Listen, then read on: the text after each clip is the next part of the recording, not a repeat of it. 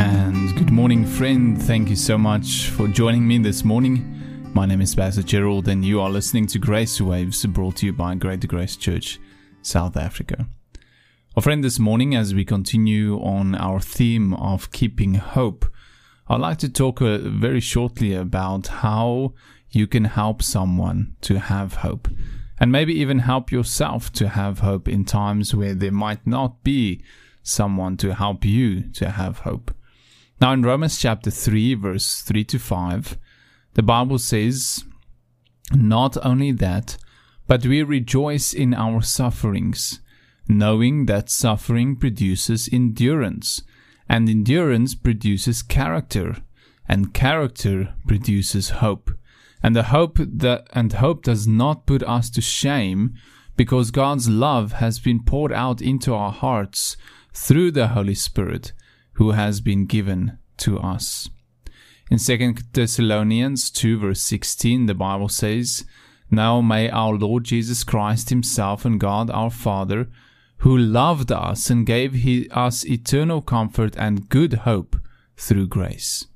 You see, friend, that the way that we have hope is because we have God's love. It is God's love within us that produces this hope. It is the love that the Holy Spirit sheds abroad in our hearts and in our lives.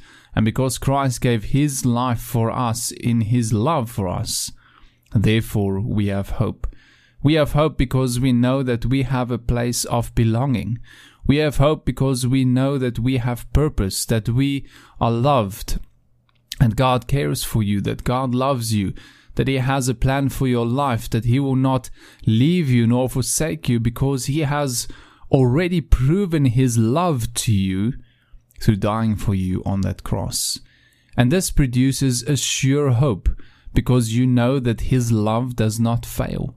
And every time that you go through sufferings and trials, there is a process that produces character within you, which in turn produces hope. And that character is understanding and knowing who God is, and that just as He has been there for you before, He will be there for you again. Now, friend, if we take this principle, understanding that our hope is rooted in our understanding of God's love and our experience of God's love for us, we take the same principle and apply it to other people as well. But the thing is that other people might not have the Holy Spirit. Maybe they are not saved.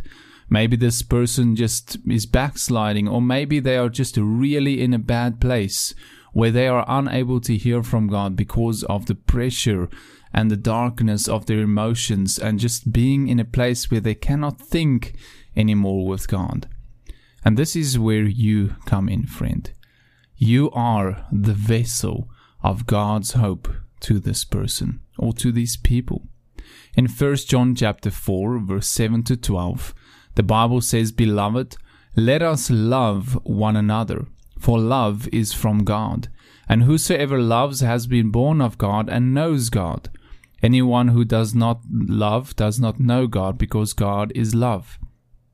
In this the love of God was made manifest among us, that God sent His only Son into the world, that we might live through Him. In this is love, not that we have loved God, but that He loved us and sent His Son to be the propitiation for our sins. Beloved, if God so loved us, we ought to love one another. No one has ever seen God, but if we love one another, God abides in us, and His love is perfected in us." So you see here, friend, that the way that we know God is because He loved us first.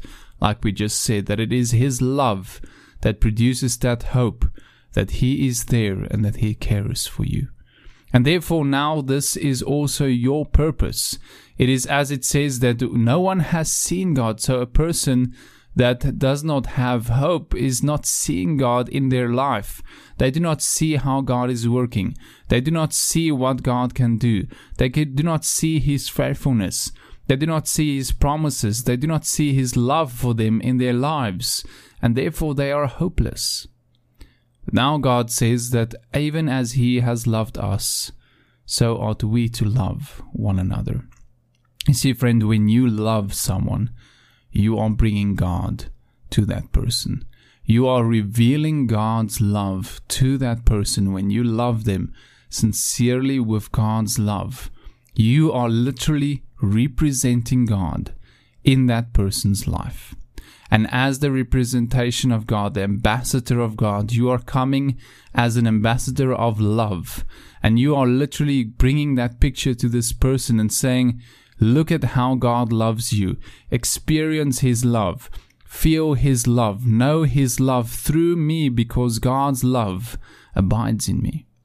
When you love someone, friend, you are giving them a reason to hope. You are restoring hope again to them, because they do not have the Holy Spirit maybe to shed abroad the love of God in their lives. You are that vessel that sheds abroad the love of God in their lives. You are the one and comes and sprinkles God's love all over their life, and just showing them how much God loves them, reassuring them and telling them about God's love. Maybe just in the beginning, not directly. Maybe you do. That's awesome. Whatever God leads you to do. But friend, by loving, you are literally inspiring hope in that person's life. Reasoning does not always work with someone that is hopeless. Many times a person that is hopeless is beyond reasoning. They do not want to reason. They cannot reason properly because they are just so far out. And they have no ability to reason because their emotions have taken over their thinking. And therefore the only way to restore them is the same way that God restored you and me. He loved us. God loved us back to life. And friend, when you love, you are a bright, bright, shining light in darkness for that person. And you are shining in a dark place and showing them that there is hope, that there is a place of acceptance, that there is a place of love, that there is a place of joy, that there is a reason to rejoice, and that there is hope beyond this life in Jesus Christ. You are bringing God to them. You are being the very life of God, the very image of God in that person's life in that moment. So friend, loving other people is so important. And really, if there is anyone in your life, or maybe you yourself need to be loved, maybe you are hopeless this morning, receive God's love. Let God love you just where you are at. Just let Him embrace you. Picture God just giving you the biggest hug ever and just holding you and loving you and telling you how much He loves you and caring for you and showing you the scars, the wounds on His hands and His feet of how He died for you to prove His love for you. And friend, if there's anyone in your life that needs hope, love is the answer. Love them with God's love. Love them in such a way that they will know that God is real and that God loves them. Thank you so much for listening today, friend. Love is the fuel for hope.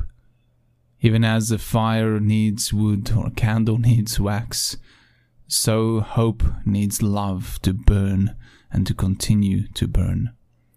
May you receive God's love every day, friend, so that you can love those around you and inspire hope to every person that your life touches. And as always, friend, may you have a wonderful day. May God bless you.